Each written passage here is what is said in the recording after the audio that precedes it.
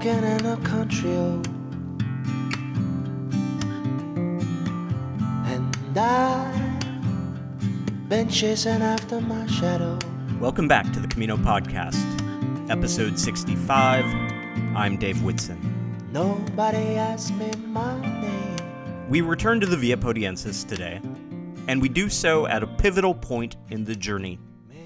And really, it might start feeling a bit like Groundhog's Day around here, as we're going to begin today's walk and the next two all in the same place, Figeac. And no, I'm not sure if that reference to the Bill Murray movie will work internationally, but I'm going to stick with it. Why the repetition? Well, it speaks to the single biggest decision you face when walking the Via Podiensis. You have not one, not two, but three main different options to consider for walking from Figeac to Cahors, and I'm devoting a different episode to each.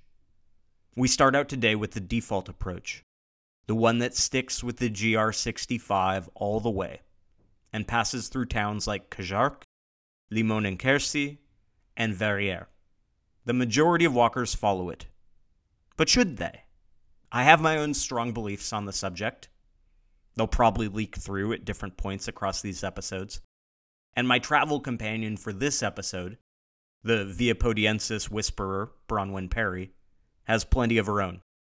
The main thing I'm hoping to inspire, though, is some active consideration by new pilgrims about the possibilities. Know what's out there and find the right fit for you. The walk in this section proceeds from the Selle River in Figeac to the Lot in Cahors, and then climbs to the Causse de Limogne, before finally descending back to the Lot in Cahors. After Cahors and Limogne and Quercy, most of the remaining villages are small and sparsely populated. There's a history at work here, of course, and a relatively more recent event in that history is the focus of the second half of this episode. If parts of this section feel abandoned, it's because they were. In the later decades of the 19th century, a phylloxera outbreak swept across France and the world, destroying vineyards and threatening the wine industry as a whole. All of French society was rocked by this. While wine production hadn't been central to this region, the damage done even here was sufficient to force many families to bail on their country homes and seek new opportunities elsewhere. I knew the headlines about that, but little more. As you'll hear, Bronwen and I couldn't even get the name right in our conversation, a fault that rests squarely on my shoulders. Some hunting around online made it clear that there was a major story worth telling about this, and I found just the man to do it, Dr. George Gale, Professor Emeritus at the University of Missouri, Kansas City. So, first up, we'll walk from Figeac to Cahors on the GR65 with Bronwen Perry. And then we'll learn from Dr. Gale about how the very survival of wine was threatened once, and how it might be again.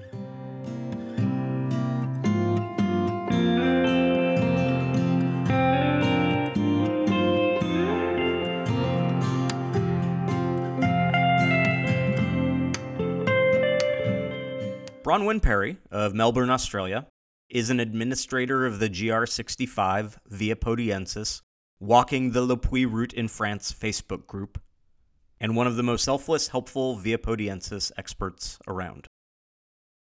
You are one of the most experienced people, maybe the most experienced people I know when it comes to walking the Via Podiensis. How many times have you been on the Via Podiensis now? I've been 5 times, but 4 times with the objective of going to the end. And of course, this year I was stymied a little bit by my bad knees, so I made it as far as Ercelador. What keeps bringing you back? Well, a few things. Definitely the landscapes. I mean, I just love to walk in nature first and foremost, and then to walk in those different landscapes, like to compare and contrast, like the Marguerite and the Aubrac with the Lot and the Causses country, because I actually find the Causses is really interesting. And when I walked in Saint-Guillaume, Le Désert this year. There was more courses, but it was different. It's really wild, rugged country like parts of Scotland and Yorkshire, but it certainly harks to the more remote parts of Scotland. And I guess the language always brings me back because obviously it's a slow learner, but it just gives me that opportunity to practice French and to do it in a way that's current, to have, even if they're quite childish conversations in French, there's still an opportunity to learn and to build up my knowledge of French culture. I've established some quite, I wouldn't call them exactly friendships, but I have some friendships, but strong relationships, I suppose, with some of the accommodation providers. And I mix it up, but I like to go back to places where I've been before. And that's a very warm feeling. It's a bit of both. It's definitely about people. It's definitely about landscapes, definitely about the path. Like I'll go back this year, but last year, because I missed so many sections and had to truncate sections because my knees failed, I'd like to go back and redo them because there's some little pieces where I haven't walked for 5 years, for instance. That's what keeps bringing me back. And I like to go in different seasons. So I see the landscape changing with the seasons, walking back through villages, especially when I haven't been for a while, just to see the changes. It's not that I haven't walked elsewhere because I've walked on Stevenson. I've now done parts of the Chemin Cinquième, Le Désert. I've done the Tour of Aubrac. But it's all part of that same thing. It's about landscape, it's about animals, about flowers, it's about hosts interacting with hosts and other walkers, of course. And so for landscape in this section, we're going lot to lot. Well, I guess Salé to lot as we go from Figeac to Cahors. And we are going to cross the Causse along the way. We're going to break this into 3 stages, Figeac to Cahors. People will do it in 4, they'll do it in 5, sometimes in 6. I think you said you did it in 5, correct? Yeah, I did it in 5. I enjoyed it, actually, the way I broke it up this year. Fantastic. And just a reminder, everyone's going to break it up in their own way. There's no one correct way to do this. The first chunk, we'll call it, instead of just a singular stage, is going to take us from Figeac to Cahors, which is about 31 kilometers. So it's a long stage if you do it in just one day. So we're leaving Figeac. What sticks in your memory from those opening kilometers, that opening leg of this section? First of all, it's just something about leaving Figeac, and it's the historic centre of Figeac, walking through the old streets, crossing the pedestrian bridge or the hiker bridge, and suddenly you're back into suburbia almost. You walk up through that car park. Yeah. That first little bit until you get back into nature, into the outskirts of town, and then up that hill into the forest. It's a bigger hill than I expect every time I do it. I know. That's exactly what I thought. And I think it was raining or trying to rain this year when I walked that stretch, and I had forgotten. For me, walking uphill is less painful than walking downhill. So it was okay, and we made it. I was walking with my Irish friend. We moved along at a decent pace to Faysal. I really enjoy walking into Faysal in particular. It's a lovely village. I've definitely walked that stretch a few times in different conditions, in different seasons. And this year I did it twice, second time in October. There aren't a ton of places on this section of the Chemin for getting a coffee in the middle of the walk. I guess that's what I'm getting at when it comes to Faysal. And you just know this where you hope the cafe is going to be open. And then there's just that gorgeous climb up to the centre of the village. From the bottom of the village, we get those expansive views, and then climbing up on that paved path. The flowers are just spilling over from the sides.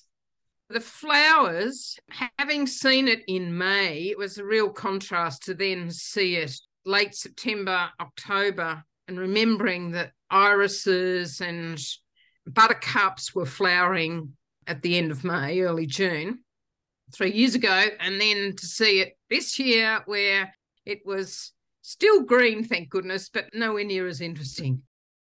It was a bit of a trek up there, but we were lucky, and we just had a fantastic time in the cafe. So it was open. We were all dripping wet.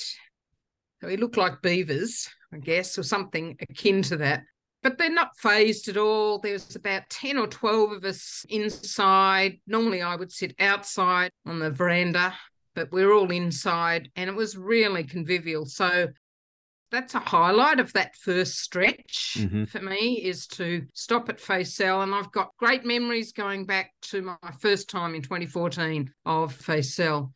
The church, just the general ambience, I guess, of the village. And of course, it's very welcome to have somewhere to stop. Check your schedule to make sure it's not a Monday. And I think it's the only day that they're not open.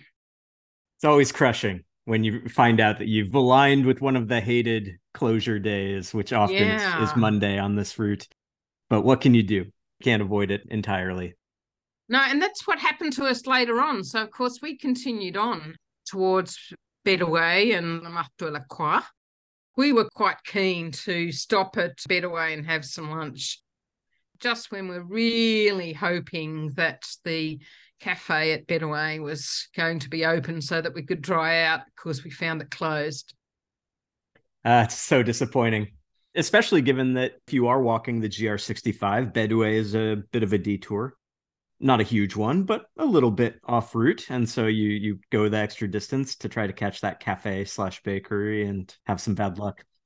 Actually, I quite like that. For the first time, I think this year, I walked in there, took the extra time. So what is it, about 800 metres or a kilometre or something? I quite enjoyed it because we were walking quite slowly. I got to enjoy the magnificence of the chateau. It's lovely, yeah. So it was really worth it. And then I found the detour. So we made a stop. We ended up having lunch in a bus shelter, of all places, because the cafe wasn't open. There was nowhere else that seemed to have any sort of atmosphere.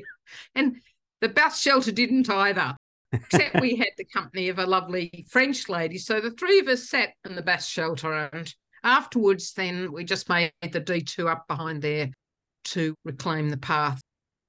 It's a pleasant enough detour because there's that wonderful view from the church at Bedouin. I guess if you're making for Figeac, then you probably would continue on.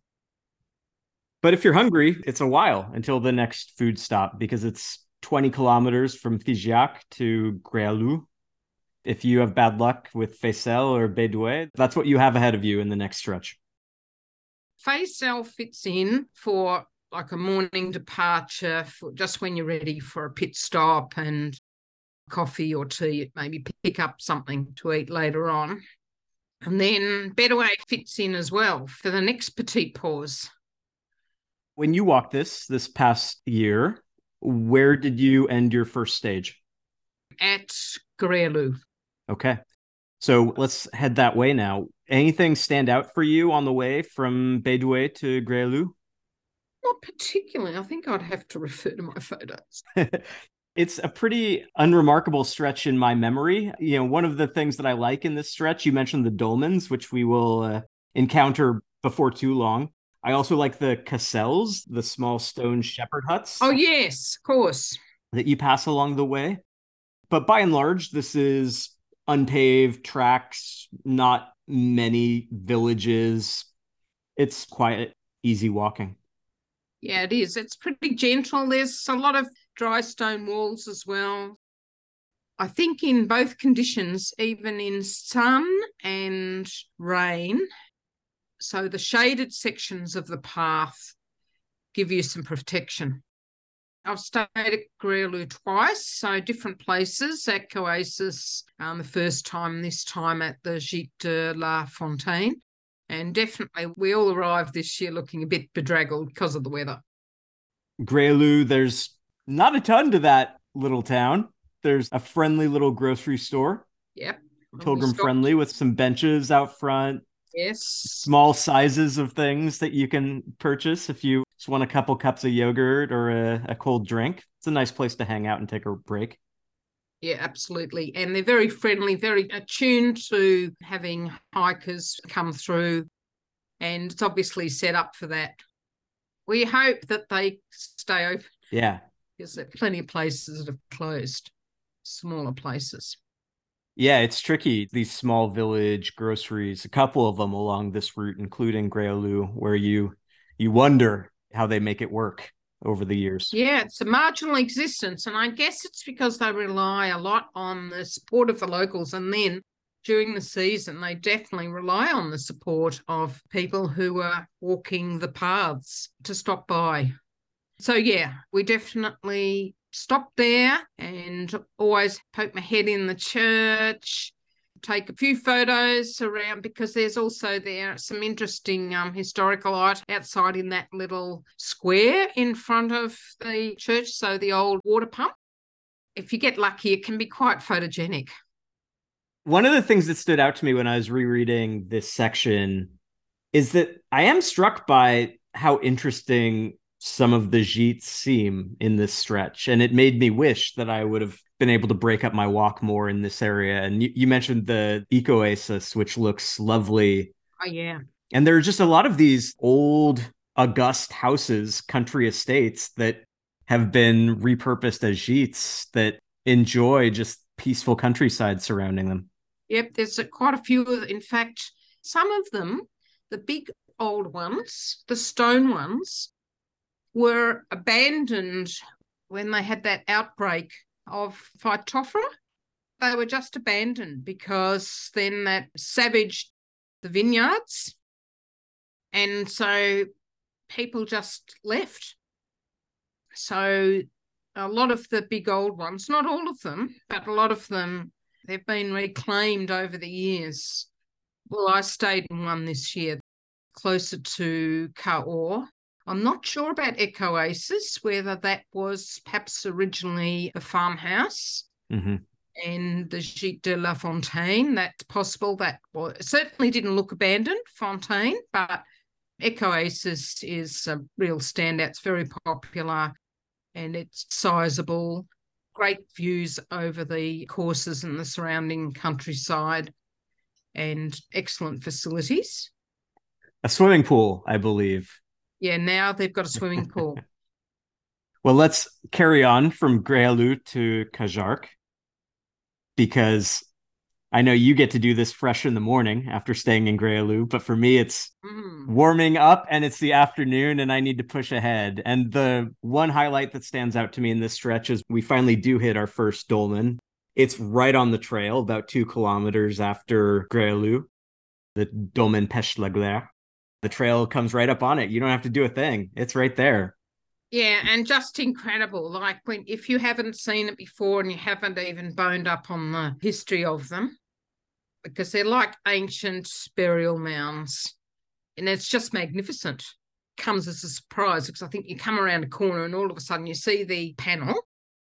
And now there's also something else that's not far from there. It's not the dolmen, but one of the new installations that they've been doing as part of Windows on the Landscape. It was the first of 7 or 8 of them that are along the GR65. I think it's partly EU funded. You do divert off the path, but it's an easy diversion and really worthwhile. They constructed out of stone. It's basically dry stone, 2 tents joined. It's intended as very basic pilgrim hiker accommodation or shelter with a fantastic setting, just high on the courses. It doesn't have the same drama or atmosphere, I guess, as some of the other landscapes that we walk through, but it's still pretty nice. And for me, that's a really interesting structure and adds another dimension to the walk.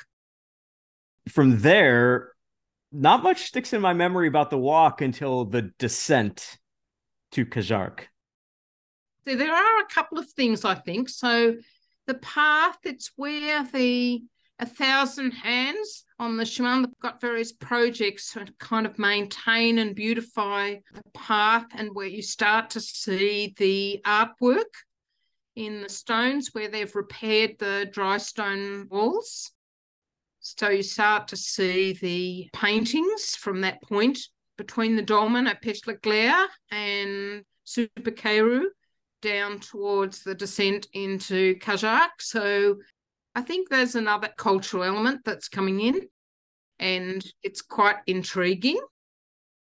It is a very active association that some local departmental support Nilmar. So there are 1,000 Hands on the path.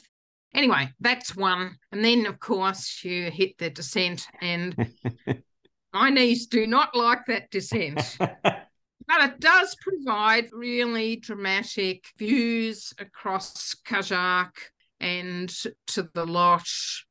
So I guess you just grin and bear it. It offers a little taste of the Selle Valley, I think. You're coming down the cliff's edge, true. The rocky footing beneath you. So if you like the dramatic scenery, then you know that the Selle Valley is ready for you next time you come through here. And if you don't like it, then you can reflect on the fact that you made a smart choice, because this is really the worst footing and the worst descent that you will have to endure on this whole stretch, I think. Yeah, that's probably right. I think there was one other, and I can't remember exactly where it was. But yeah, I found that was a bit of a shock the first time I came to that, because I wasn't expecting it. But of course, we're coming from high country on the Causses country, the limestone plateau down to the river. They're not going to wind you around all the little back corners and shady paths. Nope. Straight down. And yeah, lots of stones. So it's quiet going. And for those of us who use hiking poles and who might have dodgy knees, then you just take it carefully. Yeah. And you have a really nice town waiting for you. It's probably the most interesting town on this stretch. Yeah, it's a lovely town. Birthplace of Francoise Sagan, who I read a lot when I was a teenager. So I sought out her birthplace to take photos, and I really enjoyed it. Yeah, it's a nice town. It's got a perfect little medieval core. It's right on the Lot River. So you've got the riverside close by. Yeah, beautiful. Lovely church in the middle. There's a lot going for it. And very interesting little back streets if you've got time. And because we walked from Gale to stop there, I've always had time to spend and to wander the back streets and find the oldest building in town, find the river, find Francoise Sagan birthplace, just some really interesting buildings. And the layout is not complicated, like it's hard to get lost. It's quite vibrant as well. I was there this year on a Sunday, so it wasn't as lively as it was the previous time, but it was not disappointing, and we found the only cafe that was open, so that was enjoyable because that was the liveliest place. It was the only and the liveliest place in the village. Lots of cafes and restaurants. They have a huge festival there.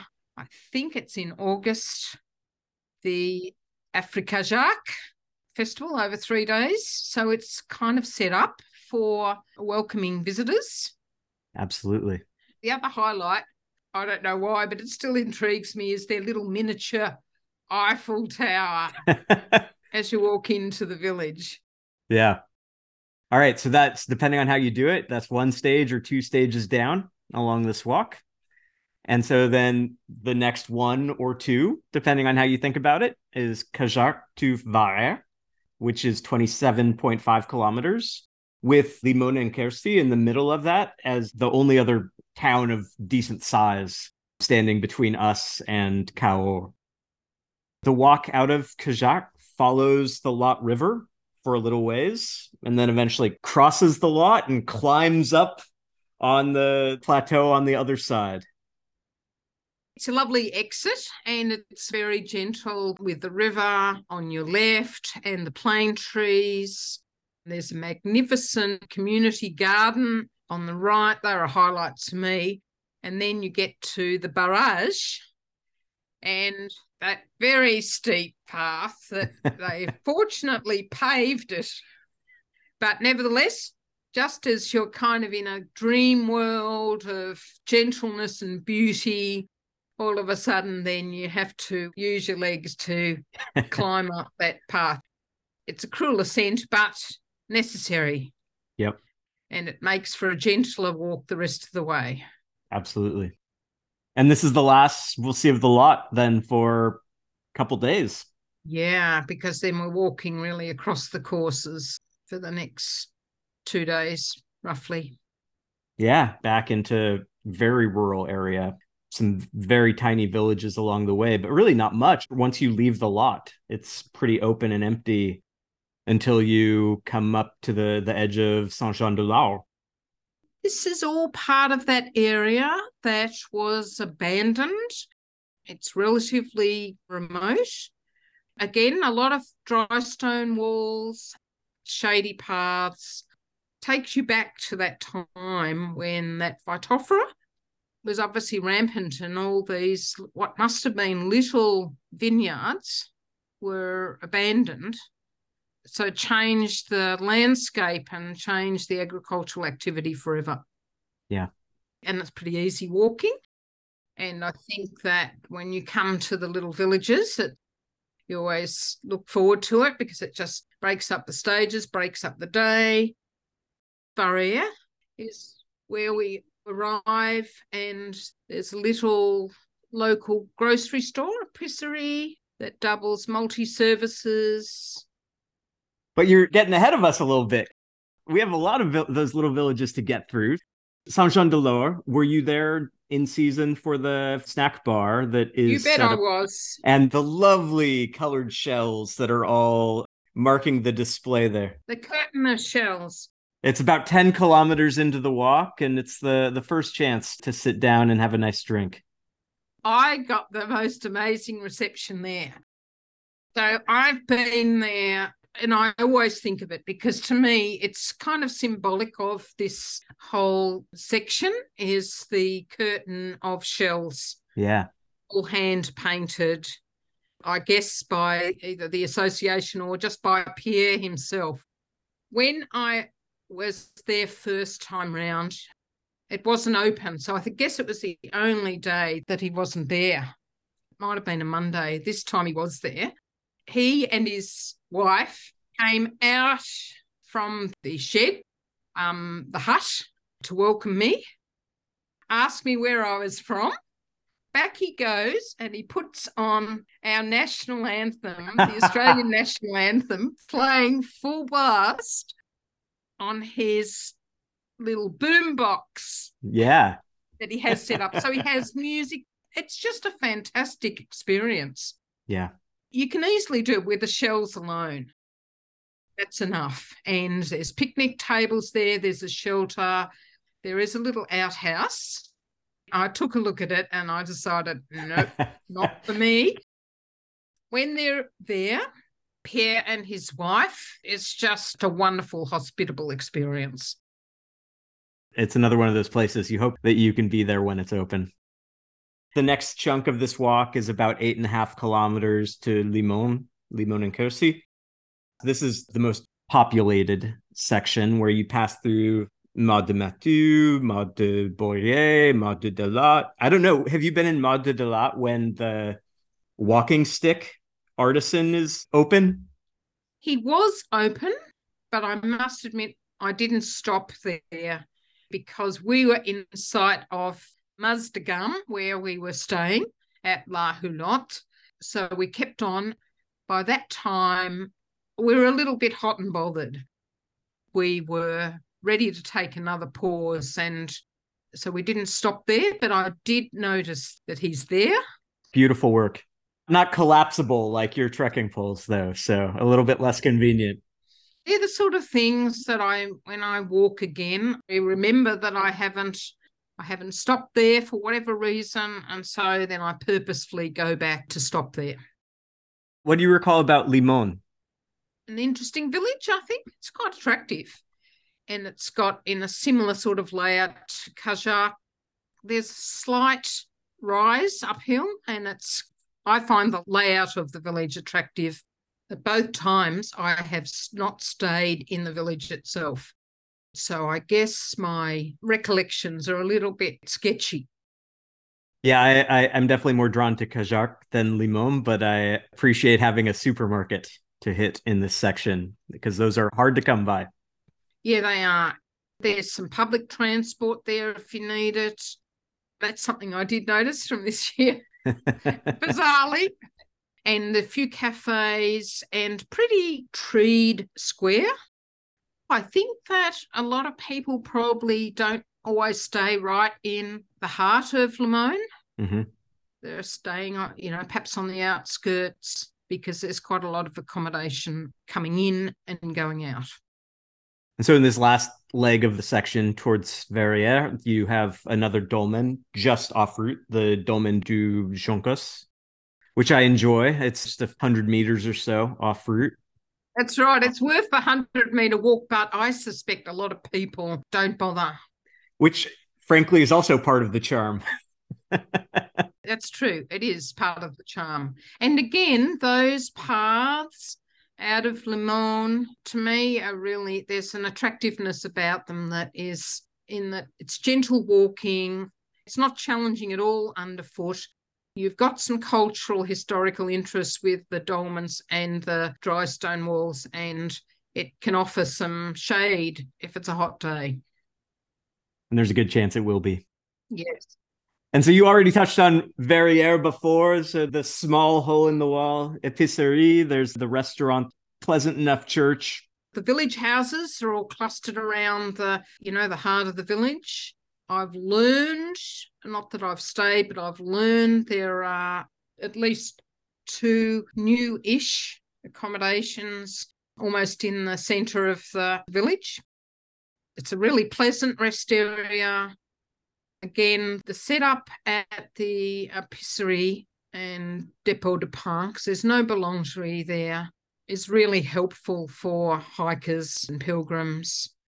This is your last chance to buy groceries before Cahors, so it's an important thing to bear in mind. Oh, yes. All right, so we head into the last chunk now. Another long stage if you were to do it as a single stage. And in a warm part of the year, it is exposed and hot. 32 plus kilometers from Verrières to Cahors. Yeah, that's a long... So I definitely break that up. Yeah. Where did you stay along the way? Poudelly. And before that, I've stayed at Lalbenque. Poudelly is super popular on a warm day, in the summer or in autumn. Last year, there was, a lot of hot weather even in May. I guess I knew that, so I'd always break the stage up. You hope that it's going to be easy walking. If not for the heat, then yeah, easy walking for sure. That's when you really value those shady stretches. Mm-hmm. So there are a few shady stretches. And I know we took advantage of them to stop and take a lunch break, for instance. There are a few highlights, I think, in this section. For me, one of the most exciting surprises last time around was La Lune, the snack area just outside of Verrières. Oh, yes, it's right in that wooded... You're just walking on a dirt road and all of a sudden there's a cafe off to your right. And it's wonderful. Yeah, La Lune de Quatre Saisons. Yeah. I did try to stop there, but of course, luck would have it. And since the épicerie was open, then it was bound to happen, wasn't it? Yeah. So As long as one of them is open. Yeah, and I think that some people will be disappointed for that stage because it's on a section where you really are hoping for opportunity to take a pause. I think it's very welcome, La Lune, because it's shaded and it certainly looks friendly. Yeah. The village of Bach is welcoming, a really nice pilgrim rest stop right at the very end of the village.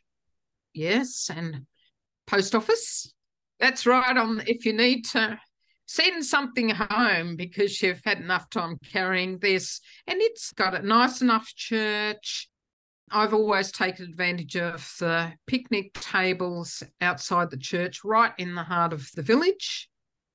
La Bourdie, the restaurant.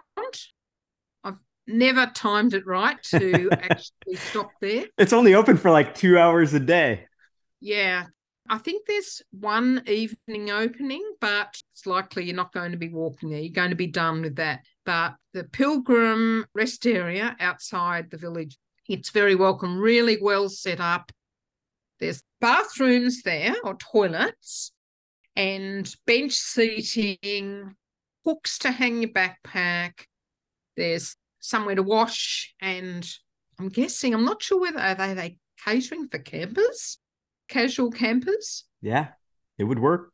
It's helpful. So if it's miserable weather, then it's a nice little place to stop and shelter, and you definitely catch your breath there before you continue on. And there's one other thing that stands out to me just after that, which is the detour that you can make to the monastery, Velatz. You haven't stayed there, have you? No, I haven't stayed at Vigilance, but of course, it's on my bucket list. Me too. It didn't work out for me in terms of timing this last year. They were closed on the night that I tried to stay there. So maybe next time. I think it's a rather special experience because it's another one where they have refurbished and renovated a large convent in a beautiful setting, and it's shared with local residents. It doubles as an aged care facility, I believe. It's definitely on my list. You asked me, why do I keep going back? Well, there's another reason to keep going back. I haven't seen that one. And I think it's a sweet little village. And again, there's a cafe restaurant that seems to have reasonably long opening hours. I hit that one on a closed day. I had a very unfortunate timing in Velatz. So it goes sometimes. Pudali was also closed the day that I passed through. So Are you kidding? Yeah, so I had to carry on to La Pêche. It was a very long day, but all's well. I survived. Are we stopping at Pudeli yet? Let's go there. Tell me about Pudeli. Pudeli. So I have wanted to stay at Pudeli for as long as I can remember. It is just a totally unique experience. Some people might get the impression it's like a military operation, but I had a wonderful welcome. I did like it because they are closed. You do have to get your timing right. There are 2 nights. I think they close on the weekends. Now that they've got children, it was actually pretty busy the night that I was there in October, and Manu was on duty, so I'd never got to meet Elsa, but it is just a great setup. You walk in, and one thing that struck me was the pleasant entrance, so the shady entrance, big tree, picnic tables and deck chairs where you could just take a pause if you were continuing on, and the beautiful stone house, and just a very gentle atmosphere. We were welcomed early. It was a warm day. Manu welcomed us before the check-in time of 3:00. My friend and Eileen and I had private rooms, but he made a big point of saying, make use of the swimming pool. So they've also put in a swimming pool. Oh, what? That was just fantastic. We were warm enough. So again, we're a little bit hot and bothered because the sun had been pounding down all day and we were kind of done. So we really appreciated the areas where you could do your washing and hang it out to dry easily. So made use of every available bit of space there. It's well set up for that. and there's a outdoor terrace that is both shady and sunny. And the way they've set up the swimming pool, it's not sitting out there on its own. There's a shower and a fantastic rest area. I guess you might call it a cabana, but I'm not sure of the right word. It's in timber. It's very attractive. Built-in divans with cushions. So it's just a great little rest area. And more people were making use of that, as well as the terrace where the tables are, where I guess they might occasionally serve meals. It was just really convivial. So it certainly exceeded my expectations. They've really thought it out carefully. Despite the fact they've been there for at least 10 years, they've still got the energy, and they're just continuing to develop and change their offering. So in their shared rooms, in their double rooms and twin rooms, in their private rooms, with the swimming pool, with the meals, lunches, even that. We ordered lunch there because the next stretch into Cahors, we knew that it was just going to be, for us, it was going to be challenging because more hot weather, and the way that's even organised, the way you collect your lunch in the morning, it's labelled. And it's just, everything is just made so easy. And that really suits people who, if you're facing a hot day and or you're continuing on, I guess, then if you're staying there, you can get up and leave at whatever time you like. So it's got a lot going for it. And you might want to wake up early because it is 18.5 kilometers from there into Cahors, and it is barren. Yeah, it is barren. And I would say because a lot of that section of the track, there are fewer shady sections. My friend and I definitely hoofed it this year. We eventually did find a shady section. You're just hanging out for that on a warm day. If you're blessed with a mild day, it would be quite pleasant and you would enjoy it. You wouldn't enjoy it either if it was raining, because there's just nowhere much to shelter. I think there's a real risk of heat stroke on that section. It's important to drink as much water as you can, and if you can, find the meagre shade that's on offering. And then know, as you finally make that descent into Cahors and you enjoy the view and you ignore your knees' protestations, once you get over the lot, the Pilgrim Welcome Center is there on the left with drinks ready for you. You need it. Just said, for anyone who's got damaged knees, I think that a lot of people, regardless of the state of your knees, would find that descent quite challenging. It's not made any easier by it being a paved surface. If you luck it for a mild day, then okay, it's probably made a little bit easier. But on a hot day when the sun's blazing down, or on a wet day, then you're going to find that descent is pretty tough going. And you just think, when you get to the bridge, it's fantastic. And they're so generous. Yeah, they're wonderful. So you're in Cahors now. Yes. You've had a cold drink. I have. We're blowing past the timing for this episode, so we're not going to spend a ton of time on Cahors. But what are the number one or two things that are on your list for when you make it back to Cahors? Okay, what's on my list? So apart from the Pilgrim Reception Centre, L'Octroi on the bridge, I would always go across the way to Camino Lock and spend some time there, always very welcoming. There'll be a change of reception there because Muddy has relinquished his role, but I'm absolutely certain will be no different. So anyone who's got sore feet or just in need of a compassionate ear, make a beeline for. And I would always recommend it because it's also nice. If you're missing a bit of kit, it also can prod your memory. When I've stopped there before, I just always buy a fresh pair of the insole, super feet insoles. Take a break. There's always another cool drink on offer. It's just a nice atmosphere, and I know that plenty of people stop there and buy something. I better not say exactly how much I bought there this year, but anyway, I would stop at Camino Lock. I would then walk up the Rue Gambetta and stop at the main central plaza area next to the tourist information office. So the Office of Tourism has very well staffed. There's a pleasant outdoor cafe restaurant. I've stopped there too for drinks. It's a really good meeting spot. And this year I definitely had some unexpected encounters with people that I'd met earlier who I didn't expect to see, and they'd stopped there. So it's a central place. I always go to the cathedral. Of course. And if it's a market day, I mean, that can be accidental for a lot of people, depending on when you're there. But if it's at the end of the day, certainly it's a beer, it's a cold drink, gin and tonic, whatever.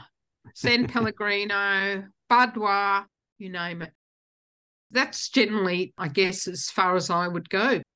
It's a nice wander up the Rue Gambetta. Yeah. So we've made it from Figeac to Cahors. And the last question I want to ask you, since you have walked this multiple times, you've walked through the Selle Valley multiple times, you have more to do on the Rocamadour route, but you have now experienced a chunk of it. Mm-hmm. You have this frame of reference that not a lot of people have. So what is the argument for following the GR65 through this stretch? Okay. Right. The arguments are, so they're not necessarily at the top of my list, but I think it's gentle walking. It's the traditional way. And a lot of people, even if they deny it, are traditionalists. So it's a traditional way. I think that it's not such hard going underfoot. And there are some attractive elements, attractive historical cultural elements. I think a lot of the villages are really quite sweet. The dry stone walls, some of the shaded paths bordered by those dry stone walls make it attractive. And there are some real standout accommodations on that section. I think that makes sense. I know that both of us are advocates of the Selle Valley. It can be challenging walking, and this definitely is a less demanding route. It's definitely less demanding. The impression I get for people who walk this and don't opt for the Selle or the Voie du Rocamadour is that it's because it's the traditional way. So that's set out before you in the guidebooks in different languages. It's first and foremost, it's the GR65. So if you haven't walked before, you don't know any different. Yeah. There are some elements of it that, for me anyway, are really interesting. Perfect. Well, Bronwen, thank you for sharing so many insights on this section. And of course, you are always sharing insights on the GR65 Via Podiensis Facebook group. And so I appreciate always everything that you have to share on that as well.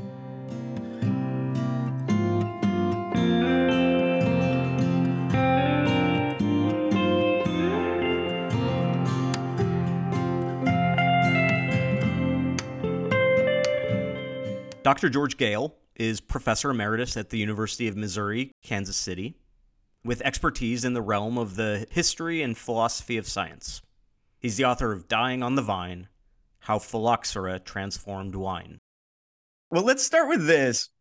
Just on a basic level, what is Phylloxera? Phylloxera is a bug. Most particularly, it's an aphid. And an aphid is a bug with a sucking apparatus that it can insert into the stem or the trunk of a plant. And the problem with Phylloxera is it has a very, very complicated life cycle. It basically has two lives. It lives part of its life in the soil when it lives on the roots of plants. Then it graduates and evolves into a beast that lives in the air. At that point, it stops sucking on the roots and begins to suck on the leaves.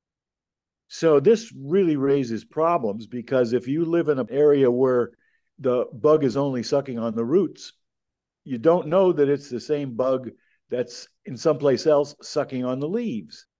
And as it turns out, when it was in France, it only sucked on the roots. And when it was in the States, it only sucked on the leaves. And so it took about 7 years for the scientists in the two countries to finally realize that it was the same bug that was working in both places. So that was one of the real difficulties. The bug had always existed. The bug had always existed in North America. In North America. So what I'm curious about is this becomes a massive problem for France and for other countries in the mid-1800s. Every place in the world that it wasn't. So what triggers that? Why does that happen in the mid-1800s? Steamships. Because before, when vines were moved, well, I should also say botanists, when the age of exploration started, plants got moved around. I mean, pepper plants, potato plants, and all the plants from the New World got moved around. But they were moved around slowly because of sailing ships.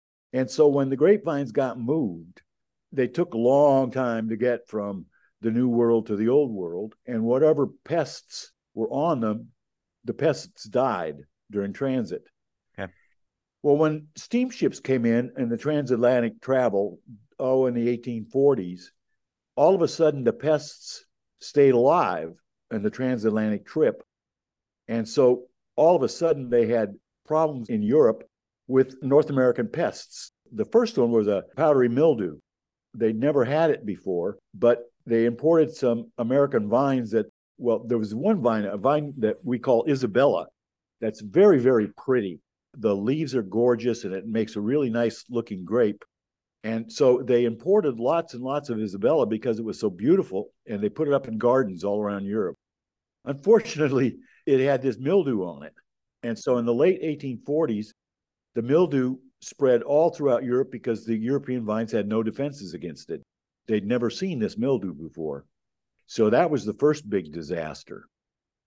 Unbeknownst to them, they were also bringing in this bug on the roots, the Phylloxera roots.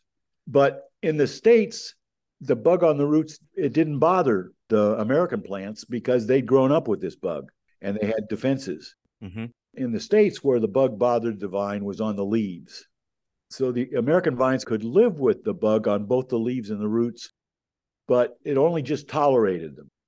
But when the bug got to Europe, it discovered the European roots and just smacked its lips and went crazy. Because the European roots had absolutely no defenses against this bug. So it just took off. And within 20 years, it was everywhere in the world, including Australia and South Africa and Northern Africa and South America. So every place that they were growing European grapevines ended up with the bug. All the places that had been colonized by the European wine growing nations ended up with the bug. It was just disastrous. People listening might think it's just a little bug. How much damage can it do? But you're saying disastrous. Just how big was the threat to the wine industry in France? At the time when the bugs started chomping, roughly 20% of the French economy depended on wine. By the end of the 1870s, the French economy had collapsed. The appraisal that the economists made around 1900 was that the disaster of Phylloxera cost the French economy more than the Franco-Prussian War of the 1870s. Wow. Yeah. And it caused, let me just say this. In my estimate, the disaster caused by this bug, this tiny, almost microscopic bug, is the largest agricultural disaster in human history. Way bigger than the Irish potato famine. Wow. And it caused massive migrations. For example, here's just one case. It's a case I actually know a little bit about from personal experience. When the bug wiped out Bordeaux in France, the big Bordeaux wine companies went down to Yugoslavia, what became Yugoslavia. They went down to Croatia, And within 5 years, in 1890 to 1895, they made an investment of 10 times greater of vineyards in Croatia than there had been. So they expanded the Croatian vineyard area by 10 times in that 5-year period. So by the time of the expansion, the economy in Croatia was just absolutely dominated by the wine industry. Everybody worked there picking and growing grapes for export. Then by 1900, the bug arrived in Croatia, of course. It hadn't been there before because there weren't many grapevines. But it arrived, and within 5 years, the industry crashed. And so what happened? All the people who were in the wine industry migrated. And so if you look at the migration trends in the United States in 1905, you find that Chicago and Kansas City, for example, have huge influxes of Slavic peoples who then take over the meat slaughtering industry. And so if you go to Kansas City, Kansas, for example, where the stockyards used to be, there are still Orthodox church towers down there, the onion-shaped domes in Kansas City, Kansas, from the influx of Yugoslavians in 1905. And the same in Australia. There's huge Slavic impact of population movements in 1905 to 1910 in Australia, and they took the vines with them. And of course, the bug took off.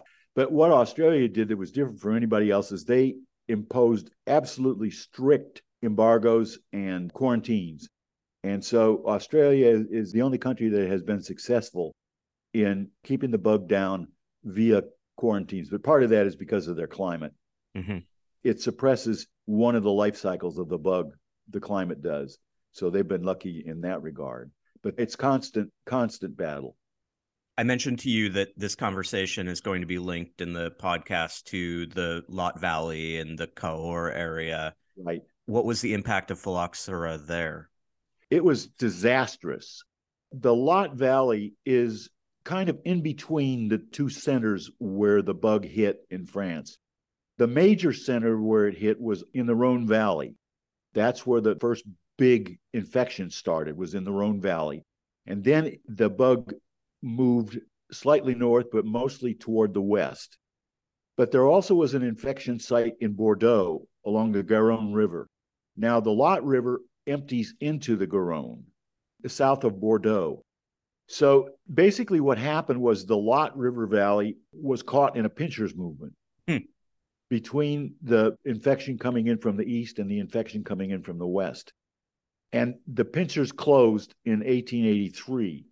At that point, the numbers I've read showed that there were 140,000 hectares, which is about 220,000 acres of vines. Nothing very distinguished because they were just growing there mostly for private use with a little bit of ordinary wine being made, but lots and lots and lots of vines. Mm-hmm.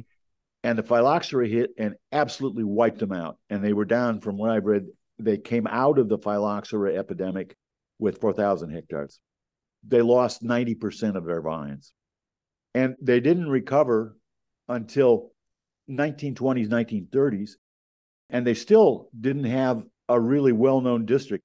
The big grape there is the Malbec, which was accepted in a minor way in Bordeaux, but it was the chief grape that was grown in the Lot Valley, but it never achieved any real renown. It wasn't until it was taken up in Argentina and really worked on in Argentina that it was realized that you could really do something with the Malbec grape. And so the Argentinian Malbec got really, really famous. And they were starting to work with it in the Lot Valley in the 20s and 30s. But then in 1956, the famous freeze of 1956 wiped out all the Malbecs in the Lot Valley. So that was their second disaster. The freeze of 56 was awful all over France. The only vine that did fairly well against it was Merlot. Merlot has a bit more frost tolerance than a lot of the other grapes. So what happened was, after the frost of 1956, the wine people in the Lot Valley, and especially around Cahors, replanted with good strains of Malbec and started really seriously working with the grape. And finally, in 1971, they got their appellation de contrôle with all the rigor and the discipline and everything that takes. And it was at that point that the Cahors region and the Lot Valley finally came into its own as a high-quality wine district. But it took 120 years to really recover from Phylloxera. The disaster was that big. How did the rest of France overcome this disaster? What was the solution for managing Phylloxera? Basically, it took 30 years. Okay. They tried a whole bunch of things. It's actually very complicated. There were 3 stages. Okay. The first stage was do anything. Plant American vines like Concord and Catawba and learn to live with them because they don't like Concord wine. I mean, there's quite a bit of difference between Concord, Manischewitz, and Cabernet Sauvignon. Mm-hmm. And then it turned out that Concord in France is not very resistant to the bug anyway. Oh. Because the French soils are so different from our soils. So a Concord that's healthy in Massachusetts, let's say, is not healthy in Languedoc in France. So the first phase was they found some people in Missouri, the big nurseries in Missouri. People went out in the woods and cut down wild grapevines and just sent the cuttings to France. In 1876, I think it was, something like 3 million cuttings, wild cuttings, were sent to France. And they just planted them everywhere. They just had to have some kind of grapes. The wine was terrible, but they had wine. That was all that counted. But the wine wasn't successful and the grapes weren't successful. So then what they tried was they discovered that you could flood the land if you had a supply of water and the land was flat, and that would knock the bugs back for a year. And so the rich estates in Bordeaux and in Burgundy built walls around their land, and you can still see the walls. They're still there in some of the places in Bordeaux. And they would flood it every year, and that would knock the bugs back for the season. And then they'd grow the grapes and make the wine, and then the wines would go dormant in the fall, and then they'd flood it for 33, 34 days, knock the bugs back, and get another harvest. Wow. They also discovered that you could plant in sand, because if the soil was over 50% sand, the bug couldn't live in it. Now, of course, the problem is that when you plant vines in sand, there's nothing good in the sand for the vine, and the wine is horrible. But it's wine. And it's always right along the seashore. The winds are terrible, and they never had more than 60,000 acres of vines in the sand, and they only had a couple 100,000 acres of wines that were flooded. So there was never enough of wine from those sources to cover what was needed. But then the people at the University in Montpellier discovered that it was possible, and this had been known about apples since the time of Pliny the Younger in Rome, that you could take one apple and graft it onto another apple. And what the scientists at Montpellier discovered was that you could take a French top with the good grapes like Cabernet Sauvignon and graft it on an American root, because the American roots could slough off the bug. They were adjusted over evolutionary times. They learned to live with the bug. So you could have an American root in the ground and the bug didn't bother it. Mm-hmm. And then above ground, you had the French top with the French grapes. So they ended up doing exactly that. And this was discovered variously about 15 years after the bug first hit. And they'd failed with the American Concords and so on. And they discovered that if they grafted, they could make just about as good a wine as they used to make. But they had to learn how to graft. They had to learn which vines would work as the understock, and learn whole new techniques of how to plant them. They had to just absolutely change all of their farming techniques and everything to work with the new grafts. And the way they used to plant everything was they just used to randomize it, randomly plant it in their land. But because they had the grafts and they had to use machinery to harvest and to plant, they had to start planting in straight rows, for example. Oh, okay. So all of their techniques had to change with the Phylloxera. By 1900, most of the French vineyards were grafted. So American roots, French tops. But the guys at Bordeaux had made another discovery, and that was that if you made a genetic cross with an American parent and a French parent, sometimes you got lucky and you got French fruit and American roots. Mm. So the people at Bordeaux decided that the future would lie with crossbreeding to get a genetic mix rather than a physical mix that you got with grafting. Okay. As it turns out, the long-term solution is that. I mean, we're at the point now, 150 years later, where it's realized that grafting was only temporary. 150 years is temporary in the wine business because now we're at the point where the genetic crossing is good enough that there are wines now that the French are approving. And in fact, just 2 days ago, they approved a whole new 6 vines from Alain Bouquet's work at the University of Montpellier that were approved for appellation control A, which is the top level of quality. And they've got genes in them from some Florida grapevines that are resistant. They're not going to have to be sprayed, and they're resistant to the bug. The whole word now, of course, is sustainability. Yeah. The future is these hybrid crossings, genetic crossings of American and French vines. But it's taken 150 years to get the prejudice away, because the thing was, it was the American vines that caused the trouble.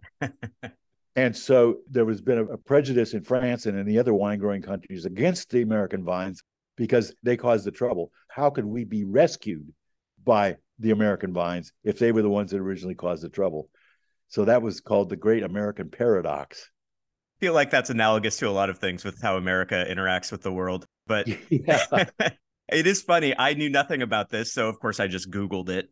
And I found a series of headlines on different websites, like how Missouri saved Europe's wine industry, how Texas saved Europe's wine industry, how America saved Europe's wine industry. And so a lot of people trumpeting America as the savior of Europe when we also contributed to the problem in the first place. Yeah, first we killed them, then we brought them back to life. And Missouri did save them, and Texas did save them. Yeah. They each have a decent claim. It seems like a nice story that in the end, what was necessary was international collaboration. As a matter of fact, I make that case in my book that 2 really interesting things happened. This was the first really good example of international scientific cooperation because scientists from Missouri and scientists from France interchanged significantly during this. I mean, they visited each other's sites as well as with payments from the government sponsoring the trips, as well as having communications back and forth. Plus, it was the origin of big science and big tech in France, with the government paying for stuff. One thing I did not mention was that they also tried to find an insecticide that would kill the bugs. And they ultimately did, but it was very expensive and it was tricky to use. But the rich estates could, of course, afford to do it. They had to gin up a whole new industry to manufacture the insecticide. And so they built huge plants along the Rhone. And that's where all the pharmaceutical companies ultimately evolved from, was from these plants that were built along the Rhone to make the carbon disulfide for the insecticide. So it was the beginning of big science and big industry in France. Wow. All of this coming out of the Phylloxera crisis. And then do we have a happy ending? The threat of phylloxera has been permanently eliminated? I wrote a paper that was published in 2003, and it gets about 3 or 4 hits a week. It's posted on the net. It's called Saving the Vine from Phylloxera, a Never-Ending Battle. Let me tell you what happened. The Californians grafted the same as the French did. They learned how to do it from the French because the bug got loose in California in the 1860s and wiped out the wine industry. It wasn't native to California because it had been stopped by the Rocky Mountains. It was only in the eastern U.S. And there had never been any really native vines in California except Vitis californica, which is just a harmless little vine that made shitty little grapes. So when they brought the European grapevines to California, they flourished and a big industry grew up, but then the bug hit. And of course, what happened was it came over with the pioneers in their wagons with the Concord grapes from Massachusetts and so on. Bug got loose in California, wiped out all the grapevines. So the Californians learned from the French that they had to graft. So what they did was they set some scientists from Cal Davis, which was then called the California University Farm. This is 1920 or so. They had a guy work on a program to test different vines as rootstocks, all sorts of different vines that the French had tried and so on, and Native American vines. And Lloyd found a few different vines that worked in different areas in California quite well, specialized to different terrains in California. But the university didn't like this, and the nursery people didn't like this. What they wanted was a universal rootstock that worked well enough every place in California that would be economical so they could use one style of grafting, one rootstock. The nurseries would only have to do one thing. And so they settled on this rootstock called ANR1, which was from France, Aramontimes rupestris number 1. Those are the names of the parent grapes that make this rootstock. Now, the French guys told them this is not a good rootstock because in some terrains it's going to break down. And in fact, the South Africans had tried it and it broke down in South Africa. The Phylloxera got loose in South Africa and they had to rip everything up that was on ANR1. But the Californians said, screw it, we're different. You find this everywhere in France and everywhere around the world. That the guys in Champagne said, it can't happen here because we really take good care of our vines. And the guys in the South, they're a bunch of Southerners and they don't take good care of their vines. That's why they've got this bug. We'll never get the bug. And of course, 5 years later, they're decimated in Champagne. This exceptionalism is just everywhere. Mm-hmm. And the Californians were as arrogant as anybody else. Oh, no, this rootstock's going to be fine. It failed in South Africa. We're okay. It's just eerie what happened.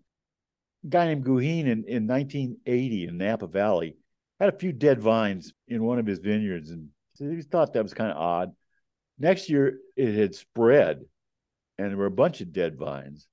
And he got the guys from Davis, and he said, hey, I got these dead vines over here. They're really weird. And the professors from Davis came over and said, yeah, it's really weird. I wonder what's going on. They pulled the vines up and oops. And they said, oh, geez, because these things are grafted on ANR1. It's supposed to be okay. Yeah. But it turns out that ANR1 was exactly like the French and the South Africans had said. It failed.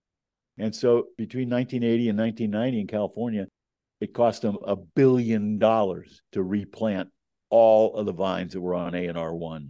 So we're not 100 years in the past anymore. We're 3-4 decades in the past that this hit. Exactly.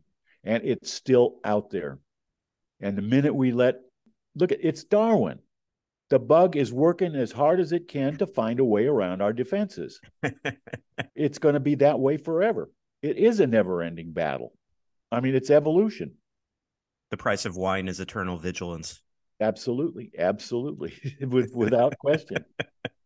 And the only way they could keep the Cabernet and Chardonnay and everything alive in Europe up until now against the American diseases is by spraying the hell out of them.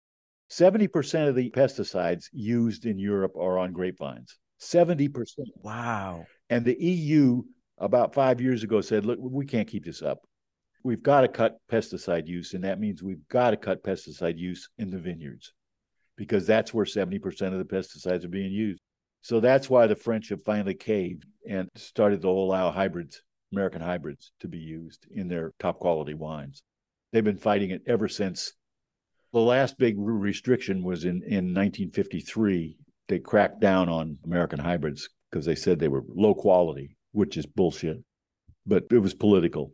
And they're back now. They have to be back because that's the only way you can cut down the use of pesticide in European grapevines is by having some American genes in there.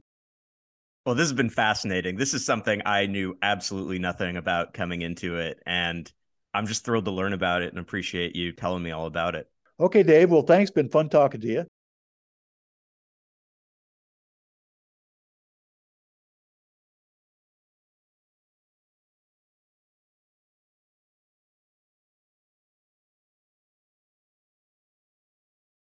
I had a realization when making this episode, or maybe it's better to call it a reaffirmation, that one of the things I most enjoy about pilgrimage is how it functions for me as a kind of locus of study through which I learn about all kinds of different stuff On its own, I probably wouldn't be particularly drawn to viticulture or agricultural science. I've never been inclined to read about that. Learning from Dr. Gale about Phylloxera, though, or from Michelle Crawford about Aubrac cattle, I'm suddenly captivated. Having that kind of personalizing link transforms the subject matter into something relevant, applicable, helpful. It changes the way that I look at the places I'm walking through on pilgrimage in the same way that pilgrimage changes my view of that subject matter.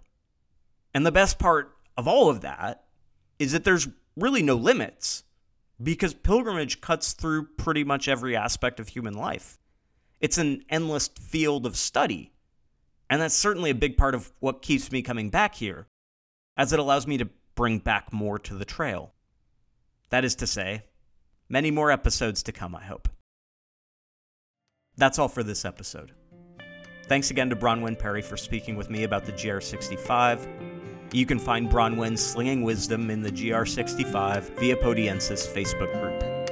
And thanks as well to George Gale. His book, Dying on the Vine, How Phylloxera Transformed Wine, is a pricier academic publication, but you can find some used copies through bookfinder.com. All episodes of the Camino Podcast can be found on Spotify, Google, Apple, and SoundCloud. You can reach me at caminopodcast@gmail.com and through the Camino Podcast Facebook page.